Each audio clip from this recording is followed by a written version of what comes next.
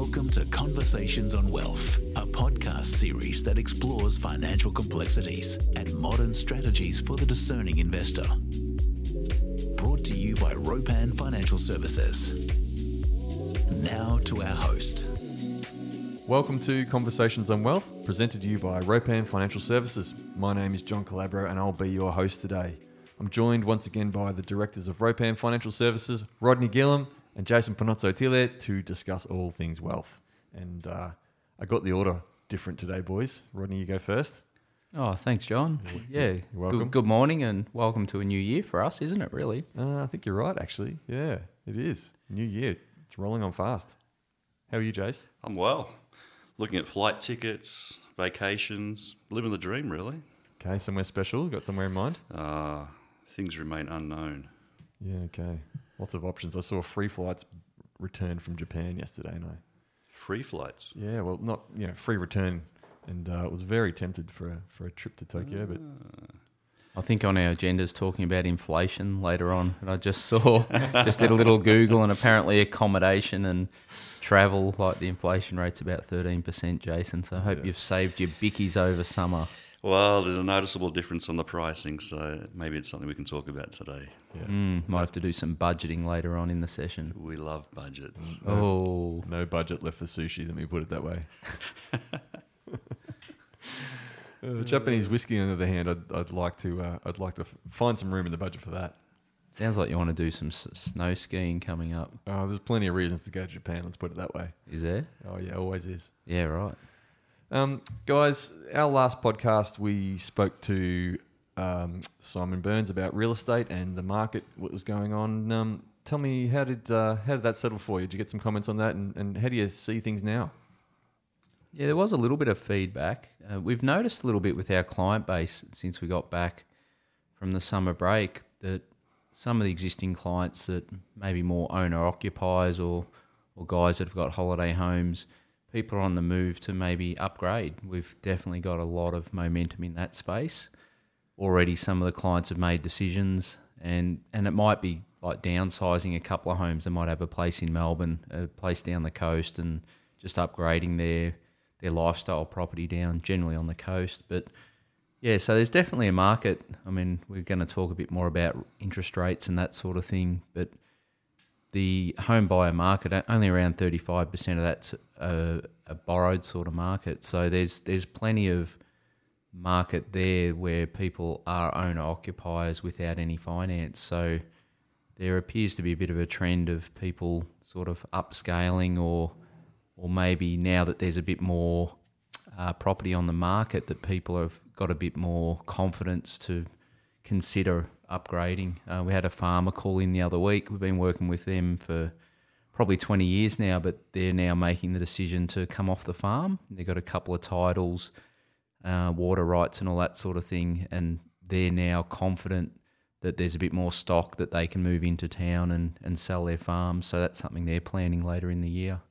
So yeah, it's definitely interesting times, John, and the real estate market, whilst it's doom and gloom with interest rates, it's not the only factor at play from what we're seeing. Yeah, one of the things that has come to my attention, I suppose, is as the interest rates do go up, obviously that's going to affect people with mortgages, but that there's, if we look across the market, there's only so many people with a mortgage, right? So not everyone has a mortgage. A lot of people actually own their home. So, how do you find that dispersion of, squeeze? Some people will be squeezed, some people won't be. It's quite discriminatory, isn't it? Well, some might say that. Yeah. I guess it's one of those things. Maybe those that have got the bigger mortgages, maybe there is a double income in the household. I don't know. It's not a great scenario to be in where your costs are increasing. Not just with your mortgage, but also your day-to-day living, and your wages might be growing, but your expenses are growing faster than your income. It's not a great position for people to be in at the moment. But I guess we are in it a little bit together. The investment markets have been a bit of a challenge the last 12, 18 months as well. So I think everyone's taking a bit of a hit. It's just a question for how long this hit's going to go for. you're damn straight about the prices and things costing a lot more. I mean, for the Italian few of us in the room, just the cost of cheese alone, Jason. Not just that, what about prosciutto? I saw the other day $118 a kilo, up from $79 a kilo. Italian or Spanish? Italian San Daniele. Yeah. But interesting point, John. Mozzarella cheese has gone up from $92 to $186 a kilo. Who would have thought? Yep. And I've got a bit of a fetish for salt and vinegar chips too, and that's causing me trouble. Really? Not Servo price? Or? No, not anymore. I've got to hold off on that craving. Yep, I'm having a potato chip holiday. Yeah, right. I think the golf club were without potato chips for a few weeks, and they put out the big post that they've got the chips back on the menu. So there you go. Jeez. It is swings and roundabouts, so isn't it? Because we saw lettuce was flying through the roof and it's back. You know, we're seeing the same with potatoes. We're seeing, you know, like you said, we just talked about cheese, all these sort of commodities. You know, things. You know, how would you advise someone who's trying to set up their family budget? Because it's all over the place at the moment. That's a good question. Jason, I probably don't deal with budgeting too much, but I thought we were talking about investing. Yeah. Well, I think it kind of leads into it, doesn't it? Because, you know, once the dust settles, you've paid your bills, you've paid your groceries. What's left over is hopefully what you're putting away for a rainy day, putting towards, you know, a bit of fun here and there. If you think about Barefoot Investor, who talks about his buckets and whatnot, and, you know, your fun bucket and your splash bucket and your investment bucket. So, you know, how are you finding that knock-on effect with some of your clients? There's no doubt, John, some of the conversations have slowed down, like those that are carrying a bit of mortgage debt or even investment debt, because the investment loan costs have obviously gone up a lot. So we're definitely finding some of our clients, and some of them, we'll call them the hardest workers in the room, they're working hard. You know, they're taking commitments on in business and in employment, and a lot of that, their free income maybe at the moment is going towards debt repayment. Like there's no doubt that, you know, people are working hard to get on top of their commitments. There'll always be those groups of clients that have got the spare income that really focus on bumping up super contributions and all of that sort of thing. So there's no doubt that the core strategies for a lot of people remain, but definitely some of that surplus that you're talking about maybe has dried up a little bit. You got any thoughts on that, Jason, with some of your connections? Yeah, I think there's been an overall slowdown in regards to cash flow and discretionary spend. But I was just reflecting on a point, maybe things have stabilised to a degree too. So if we have a look at the actions the governments took a couple of years ago with, you know, the changing marketplace with COVID and so forth, the money supply injection into the broader economy really enabled people to change the direction in regard to their cash flow spend, and perhaps some of those people went toward debt reduction, putting money in the bank, working from home, saving some costs and so forth. So maybe it's more of a reflection rather than just an oversupply of money. Perhaps there's been just a reallocation of where that money's gone. And do you think it might be more so a case of caution first? You know, there's people are sitting on it a little longer, worried about what might be coming. You know, perhaps putting a bit more in their offset accounts and so on. Just keeping it for that rainy day that the media seems to say is coming in a sense. Yeah, it's a possibility. One thing that's of interest to me, I think some people in general are becoming a lot more entrepreneurial in their outlook, and I think they're looking at ways of raising income or sourcing income and putting that extra, you know, channel of income into their overall cash flow. And I think that's been really interesting. I mean, if you talk about people from home, working from home, well, how are they working from home? What are they doing? Is the focus just on one core area, or is it in another area in regard to business opportunities? It's an array of things that are happening in the marketplace. Yeah, how are they spending their time is interesting. But everyone's got a side hustle, don't they? Are you releasing a new yoga fitness wear brand anytime soon, Jason? Yoga fitness. Could you imagine me doing my yoga meditation, John? I reckon you'd do a good job of it, man. I'm not sure about that. What about Rodney in your circles? What have you noticed? Yeah, it's interesting you talk about the side hustles. I'm seeing maybe some guys step back from some of those hustles that maybe they've had a honeymoon period, be it doing a podcast series or maybe building on their recreational pursuits, but maybe people are now going, well, right, we've got to get back to it. We've got to get back to maybe the real world and do what is our core, and, you know, like you mentioned about the debt, pay down debts, and yeah, those sorts of things. So yeah, I think it's definitely an interesting time, but I've just noticed coming back from, I guess, the Christmas period that people are maybe reevaluating where their priorities are too. So, you know, and some of that can be to do with, you know, it could be health issues or family issues as well. But yeah, I think people are definitely realigning where they need to be and, you know, pay the bills. I've heard some really interesting cases where people have had to do some really interesting things to raise monies just to get through,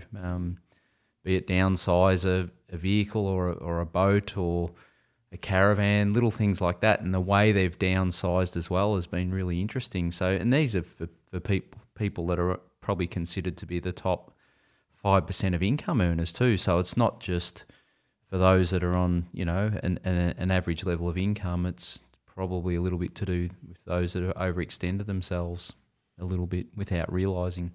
Now look, and maybe the point you're making there is that the wise investor, you know, pays attention to the detail and is across where these expenses are coming from and where their money's going, you know, and they're actually aware of you know, what they might be overpaying for, and, you know, when times get tight, they're actually acting on that information to tighten the screws a bit here and there.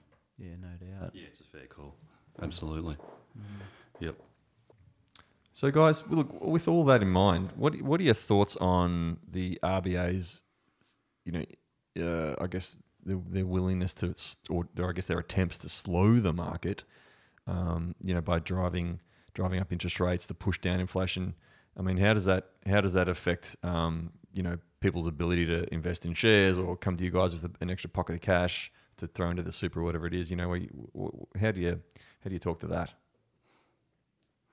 I think it's important to note, John, it all moves in cycles, and I think for the astute investor, sure, there's the rate rises we've experienced over the past period, but there's the longer term outlook with regard to what's the purpose here, what are we doing, where's the money being allocated, what are we building, and making adjustments in the short term to really cater for that longer term objective.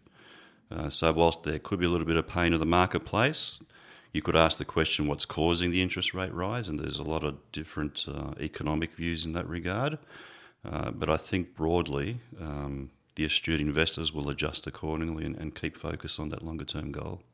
You're probably raising the point, Jace, that it's good to have a plan, isn't it? And like it's important to be considerate about where you're going, look at the bigger picture. And this sort of backs up what you just said before, Rodney, that, you know, yes, you might have been running a side hustle. Yes, you might have been trying a few things here, investing in a bit of crypto or whatever else you're doing. But ultimately, the job that you take 9 to 5 brings the dollars in the door. Let's get to that and make sure that's assured and working, right? There's a bit of a stick to the plan type scenario that is worth thinking about. Absolutely. And perhaps that's determined by the fact whether you're an investor or whether you're a consumer. It just depends on the background of the person. If you take companies, for example, obviously money supply is in short circulation at the moment, so the question becomes for them, well, where do they source money? Where do they source money to survive, raise capital, invest into the companies to allow for growth? And perhaps that simple question also applies to the general household. Jace, if that was the question that I had, if I sat there going, look, I think if I'm sitting there at home and I'm like, oh, look, I think we're covering ourselves here. It's maybe not as bad as it seems. I want to be cautious, but, you know, I'd like to try and get moving now while there's an opportunity or if you see an opportunity. Where are some of the places people might consider sourcing some new funds to do something with? That's a good question, John.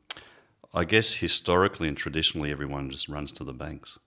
But there are non-financial institutions that offer funding in the marketplace for the consumer, and there are other means of raising capital from the private market if we're talking about companies. So there's always a plethora of options out there. It's just a question of what people are willing to explore and apply to their circumstance. Yeah, and have you seen a few, you know, novel examples? Have you seen, you know, something as simple as someone running to their grandfather, getting an advanced loan, or getting an early, I don't know, an early bequeathment, something like that? Yeah, I've actually had a couple of clients go down that track. So they've gone back to the patriarch or the matriarch, if you like, and put some thinking on the table in regard to, okay, well, there's this big pie at the end of the time frame. Can we better utilise that size of the pie or a percentage of that pie at the moment for different reasons? So that does enable different planning and different structures to be considered, depending on where the money comes from and how it then gets allocated across siblings if we're talking about families, or across different entities if we're talking about companies. What about you, Rodney? Yeah, I was just going to build on what Jason mentioned and asking the question, do you find that there's quite a bit of conversation around, I guess, the goals of the family broadly rather than just the individual to get to those sort of outcomes? Yeah, definitely, for sure. And it's just interesting the current market environment enables that type of discussion. So whilst on the one hand the interest rate rise could be painful, on the other hand there's an opportunity with regard to, okay, well, what are our options on the table? Do you find it ties in with the estate planning as well? Because you mentioned about bringing forward maybe distributions or gifts or loans. Does that tie into like the legal part of it on the back end in terms of the estate planning? Yeah, definitely, for sure. Yeah, absolutely. Bring in the professionals with regard to different backgrounds and trying to explore the different strategies that are possible. Yep. Just on that, John, we're finding some of the more sophisticated clients in terms of their structures, like they might have companies and family trusts and self-managed super funds, the estate plan becomes a little bit more clouded. Like for the, an average kind of mum and dad that might have a super fund each, public offer fund and a house and maybe some investments, the estate plan can be a bit more simple, although superannuation is determined through the nomination structure and sometimes trustee discretion, so that can be sort of dealt with outside of the estate plan or the will, if you like. So yeah, there's a lot of I guess discussion and sometimes apprehensiveness from people in addressing their estate plans. Obviously, we work closely with some lawyers around the area, but yeah, there are definitely some clients, and even those that have got more sort of complex structures like the companies and trusts that sometimes are a little bit not scared, but they sort of hold off a little bit on looking at the estate plans and maybe having those discussions. And maybe that's where, Jason, you've had some success bringing families together over a number of years to sort of have these conversations. So one, there's no surprises, and two, it's getting addressed. Yeah, true. And, some of the clients, if you like, are asking that very question, well, what does succession look like for me? And what are the consequences from that on the changes that maybe need to be had or adjustments along the way to get to a particular succession? So it's quite subjective, I guess, on the one hand, but on the other hand, it's quite objective in regard to the outlook and the outcome. Yeah, it's funny. We had a business meeting yesterday looking at the financial services sector, and it had a look at our business in relation to other like practices and some that are unlike too, more metropolitan, maybe larger practices. And what we noticed that there clearly was a succession issue within even our profession or industry, where a lot of the senior partners are taking on more and more clients. They're working long hours. They probably don't have a lot of time for family. So there appears to be an issue within our profession of bringing younger ones through and training them appropriately and, maintaining and retaining them. So there's not only issues within the family structures, but within business structures as well. And I'm sure we're seeing it with other businesses in the area too, like maybe even challenges in relation to investing outside of their businesses or outside of their property portfolios. We're seeing some high net worth, guys with, around that are interested in alternative options, but there's maybe some fear, or maybe just they need time to sort of work out how it works where you outsource your monies to other providers, investment providers. And yeah, and I think it's incumbent upon the professionals to be provocative in the questioning too, right? So at some point the question has to be said, well, what's the aim of what you're doing and what's the outcome you're trying to accomplish? And there's a business I'm just aware of, without giving too much detail away, where the heir to the throne had just passed on, unfortunately, and the patriarch was left carrying the company. Now, the patriarch evidently is 85 years of age, and we're talking about a multi-million-dollar business. So the succession planning wasn't given focus, if you like. And now the question becomes, well, why are we doing what are we doing? And I think it's a valid question, not just personally, but also at the corporate level, if you like. So succession it's an absolutely real issue.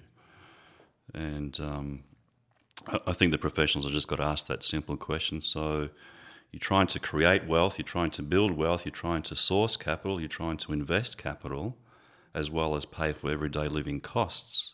But what's the real direction you're trying to undertake?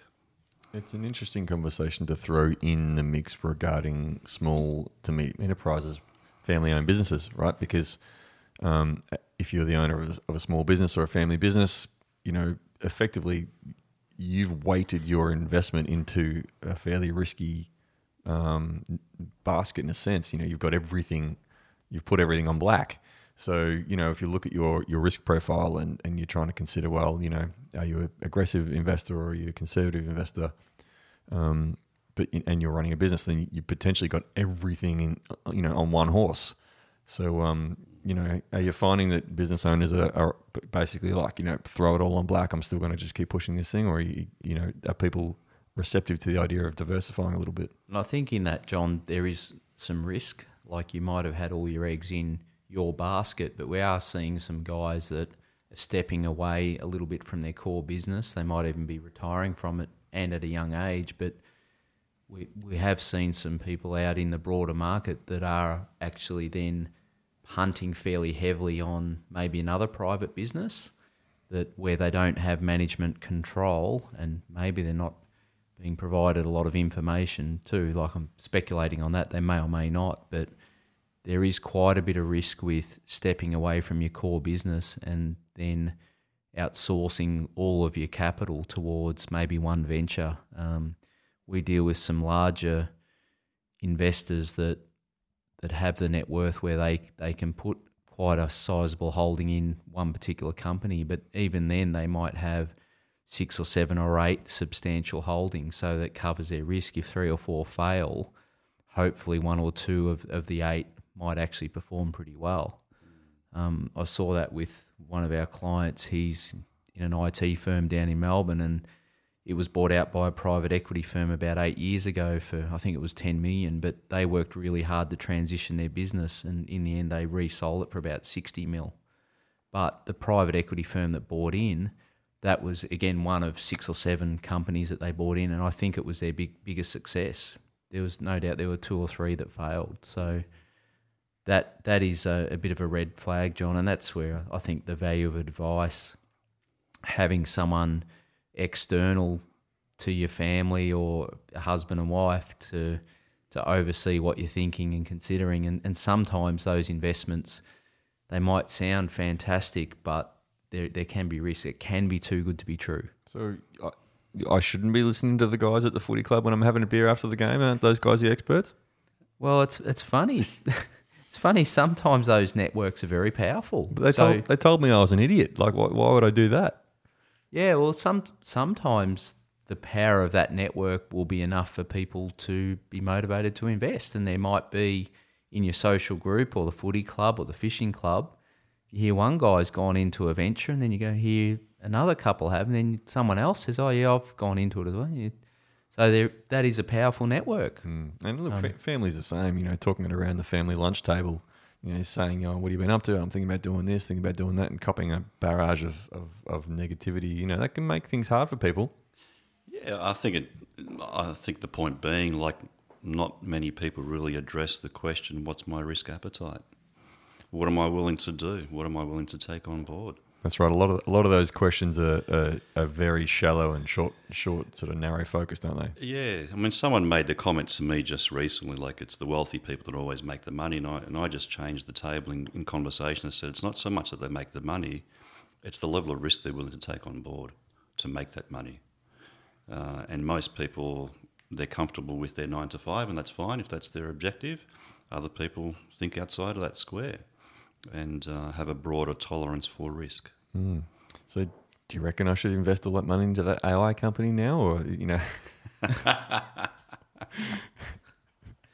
It's nice to hear you've got all that money to invest, John. I wish I did. Yeah, I wish I did. Guys, one of the things I wanted to just sort of cross-compare here comes back to one of those things we talked about with succession planning, is this idea of old money and family wealth. You know, over in Europe and potentially in Asia as well, there's generations and generations of consolidated strategy that have paid benefit to the families. Things like, you know, property that's been held in the family over years, which has created a great asset pool, which has enabled them to be able to borrow really well, and they've made smart investments. So because Australia is such a young country in comparison to these, you know, 1,000-year-old countries, are we missing in our culture this sense of working together as a family? Are we still in this I'm all in it for me kind of thing? You know, this Aussie battler, they've moved here, young, I guess, new generations who are trying to make a go of it on their own and not necessarily in the mindset or the culture of working as a family unit. You know, is that a cultural shift that we need to make? It's a great question, actually. It'd be fair to say that our culture's transitioning, and we don't have the hundreds of years worth of longevity and experience that these markets you're referring to have had. For example, I was recently told the Hong Kong share market, as an example, 70% of it is still, the companies that make up that share market are still run by the patriarch. That's unheard of in our country. So, but they've had the benefit of building empires, changing direction, falling empires, and so forth. We haven't had that yet, but we are definitely in transition. And you can see some family office space, for example, drawing on that point you're making and working closer together as a knit family on potentially creating wealth and transitioning it, but broadly also between the business partners forming part of that same family office. So there are some changes happening, and definitely we're in transition. And you know, I mentioned that idea of entrepreneurial spirit for what is a young nation. You know, and potentially Australia's straddled alongside America more so in that regard. You know, this idea of, you know, start a business, make $1, you know, support yourself, you know, and how do those two cultures change or I guess oppose each other, or you know, what can we learn from that? I think one's broadly focused on independence and the other one's focused on dependence. So again, that comes down to the culture. Are you driving an economy that's made up of varying individuals forming that economy, or separating individuals that don't form the economy? Is part of it in this country that maybe we're not looking long-term enough? For sure. Yeah, absolutely. Everything's about that short-term result at the moment. Yeah, and I tend to, you know, I challenge the idea that people even know that that's an option. You know, they're probably so wound up in, again, the barefoots of the world that they've got to make their own future. But look, even the discussion around superannuation is about that in a sense. It's like build your own wealth. But, you know, is it even on the table for some Australian families to consider working together as a family unit or a partnership unit? I think it's on the table, definitely. Yeah, if you have the cliche is family office space. If you have a look at that particular space and that particular sector within the broader financial community, it has grown in numbers over the past 10 to 20 years and will continue to do so, because some of these wealthier families have realised, well, we've created something, what are we doing with it? And that becomes the overriding question. And then it brings in other skill sets, other potential family offices to work in collectively together. There's an old cliche, everyone flocks to the same pool on Collins Street. And there's some truth in that. Tell me then, if I was a small business owner or a business partner and I maybe paid off my house and starting to accumulate some wealth, and I'm new to this idea of family office or partnership, what are the kind of questions I should be asking myself, and what might be the early steps be to get into this? I think the question you want to ask yourself, John, is what type of legacy you're trying to build and leave behind. And then what are the frameworks around that? And that becomes possibly a pretty deep conversation at times, but also presenting many opportunities at the same time. And as Rodney alluded to earlier today, the advisors, the professionals have really got to step up to the plate to provoke by asking those type of questions and seeing where people are at with regard to what they're trying to do, their risk tolerance or their risk appetite, and what it means for them individually but collectively for the family.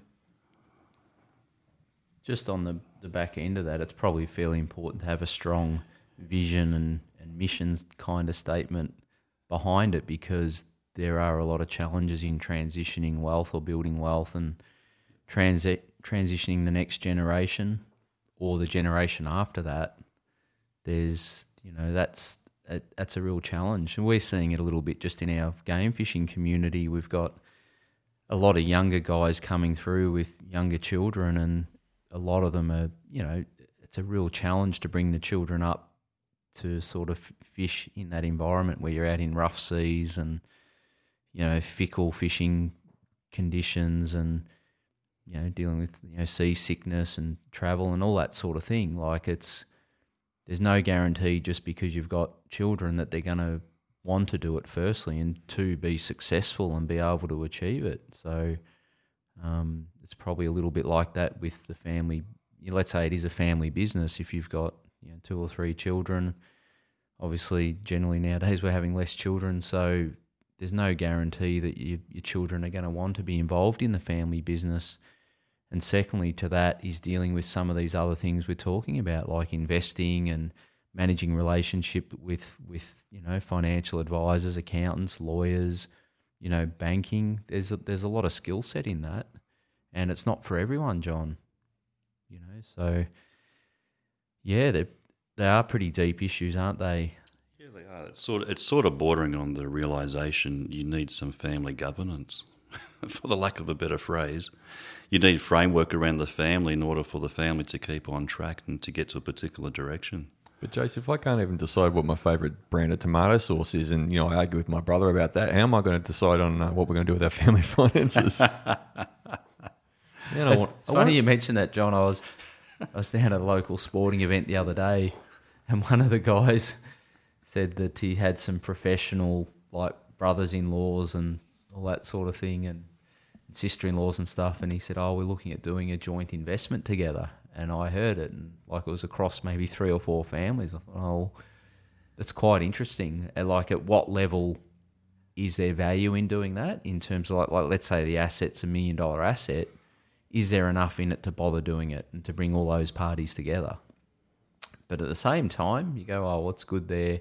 Discussing it, thinking about it, doing the research, whether or not it's the right thing or not to do.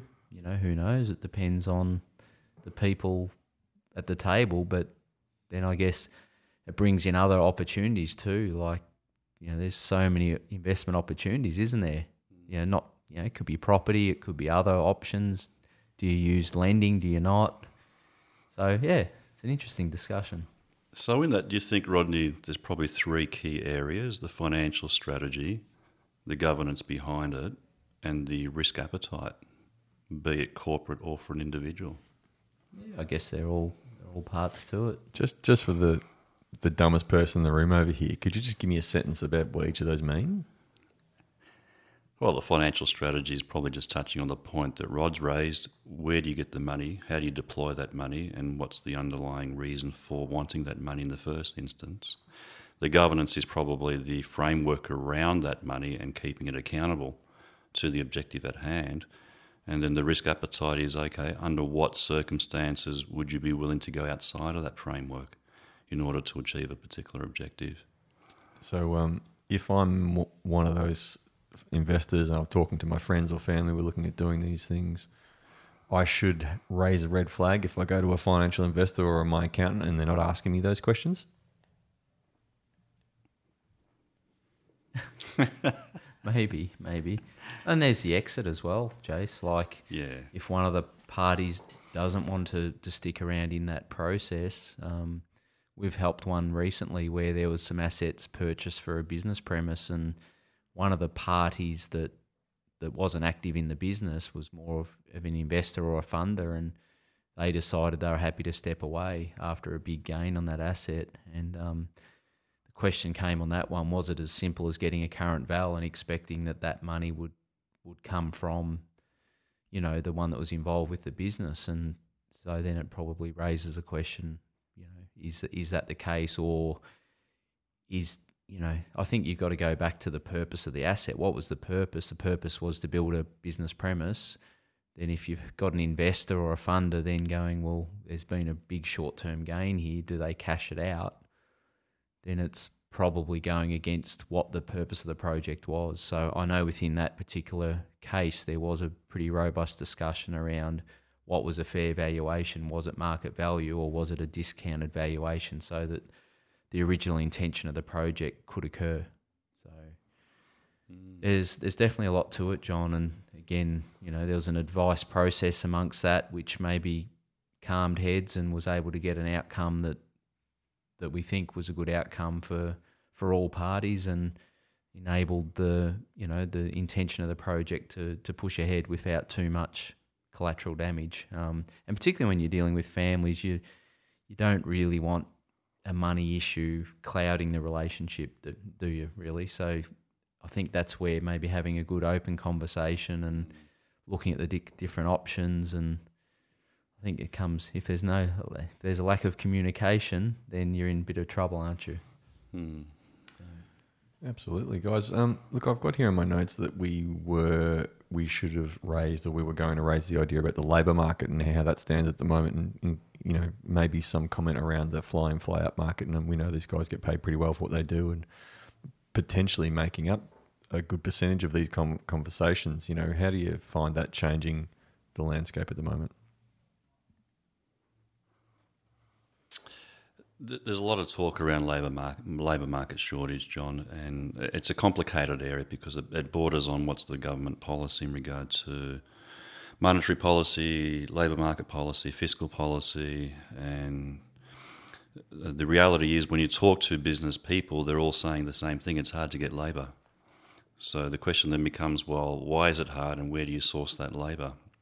Is it that the very few are actually on a good wicket, earning a good income, and it's becoming a closed labour market? Or is it truly really an open labour market where immigration policy comes into the foray and all these factors are considered with regard to the overall labour market itself? I'm not sure the current inflationary pressures are really directly related to the wages spiral that everyone's talking about. I don't know. There's a lot of commentary in that regard. But there is no doubt when you speak to local businesses or national businesses, they're all singing the same tune. It's difficult to get labour. Question I've got then is, if so many people are employed and they're earning what seems to be more and more, and we're talking about interest rates being increased so that people are spending more, and I guess this downward pressure on inflation. I read an article recently that talked about, well, what else could we do? What if we forced everyone to invest more into their super? So it's almost like a forced savings plan instead of shuffling that money all through to the banks. Do you guys have an opinion on that? I was probably thinking a little bit about, this talk around inflation, and there seems to be a lot of focus on the individual, but one area that we're not really talking about is, say the government sector. They're looking at bringing in some extra taxes for higher balances, which will save a couple of $1 billion in the $50 million budget deficit. Now, if the government is spending $50 million a year, $1 billion a year more than what their revenue is, well, they're spending beyond their means, aren't they? So maybe their budget needs to be trimmed back. So there seems to be not a lot of discussion around their budget. They just want to find ways to cover it up with more revenue. So, and a part of the issue, and we are hearing down here, I heard in the local plumbing market that there's 10 to 15 guys that one plumber knows that they're all down in Melbourne on tunnel project. So, which means that the local plumbers don't have a supply of skilled labour.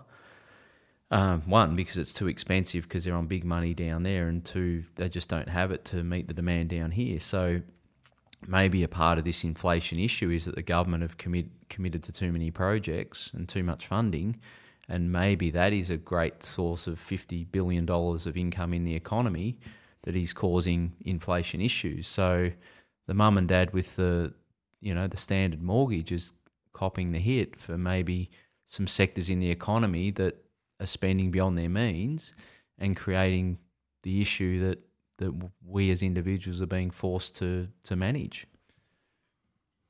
Yeah, it's a fair call. I mean, if you have a look at, there are a couple of companies that I'm aware of where a lot of their supply of service, if you like, is to do with infrastructure development, which is basically government funded. And the labour force, if you like, is basically treading water, earning their income, but the company itself is not actually generating any profit. So it's almost like it's for the sake of the infrastructure and the labour market will do it. But in regards to the true costs and having the ability to save to reinvest, it's not there.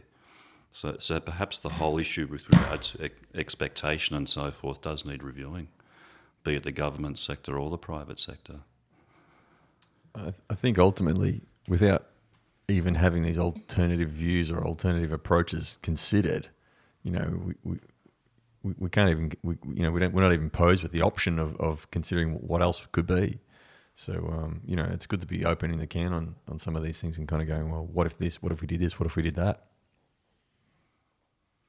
Guys, we have had a great chat today. We've managed to get through a lot, and time has flown.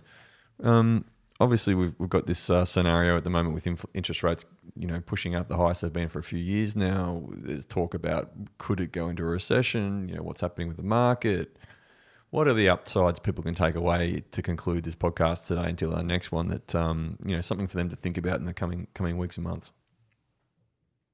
I think it comes down to just having conversations around where people are at, where they want to be, what they need to do.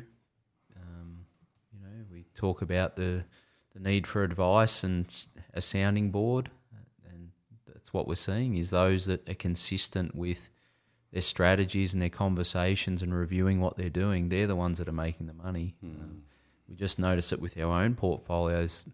The clients that are very consistent with what they're doing, be it with their own work or their business, but consistent with us, they're the ones that are achieving the better outcome. So that's probably a theme that can continue, John, is just consistency, and there will be opportunities at the moment. We just saw this morning one of our clients' homes that they sold 3 or 4 years ago just got resold on acreage, and there was quite a big capital gain over the last 3 or 4 years. So if people are making positive decisions on what they're doing, then over time those opportunities will show out. Obviously the last 12 months things have been a little bit tough, but maybe then 12 months from now, 18 months from now, those that have stayed the course are probably going to reap the benefit. It just highlights the importance, John, of communication. Getting back to your strategy, reviewing it, making sure it's on track, and if it's not, what can be done? And perhaps... A bit boring, isn't it? Well, it's a little bit consistent, so expect a great outcome. Well, if it's boring, Rodney, you can always engage in a chat about, crypto, where that's going, and, argue about your tomato sauce, and, there's plenty of entertainment out there for anyone who wants it. Prosciutto. Yeah, exactly. I'm not sure about the mozzarella. Was it really $180 a kilo? For 3 kilos. 3 kilos, was it? Okay. I'm pretty sure I said 3 kilos. Oh, I'm sure you did. The prosciutto you can hang in the garage and let it sort of age a bit, but you don't want to keep the mozzarella in the fridge for too long. I haven't got 4 months to wait for the prosciutto. I don't think it'd last very long in my house either. All right, guys, thanks for a great chat today. We'll call it there. For anyone who's interested in having a more in-depth discussion about the things we've discussed today, please, by all means, reach out directly to Rodney and Jason. You will find their contact information by visiting ropan.com.au, and that is ROPAN.com.au. They're very friendly guys, and they'd love to take your call or your email, so please do that. But of course, if you have your own financial advisor or trusted friends, be it at the footy club or in your family lunch table, wherever it be. John. if they have your best interests at heart, reach out to them too, because it is not one shoe fits all, and you need to consider your own situation. That's all from us today. Thank you for listening, and we'll catch you on the next installment of Conversations on Wealth. We hope you have enjoyed this podcast. Please note that the advice discussed in this podcast may not necessarily be suitable to you, because it contains general advice that has not been tailored to your personal circumstances. We ask that you please seek personal financial advice prior to acting on this information. To find out more about what was discussed in this podcast, or to seek advice, we encourage you to contact the friendly staff at Ropan Financial Services by visiting www.ropan.com.au or referring to the notes in the description.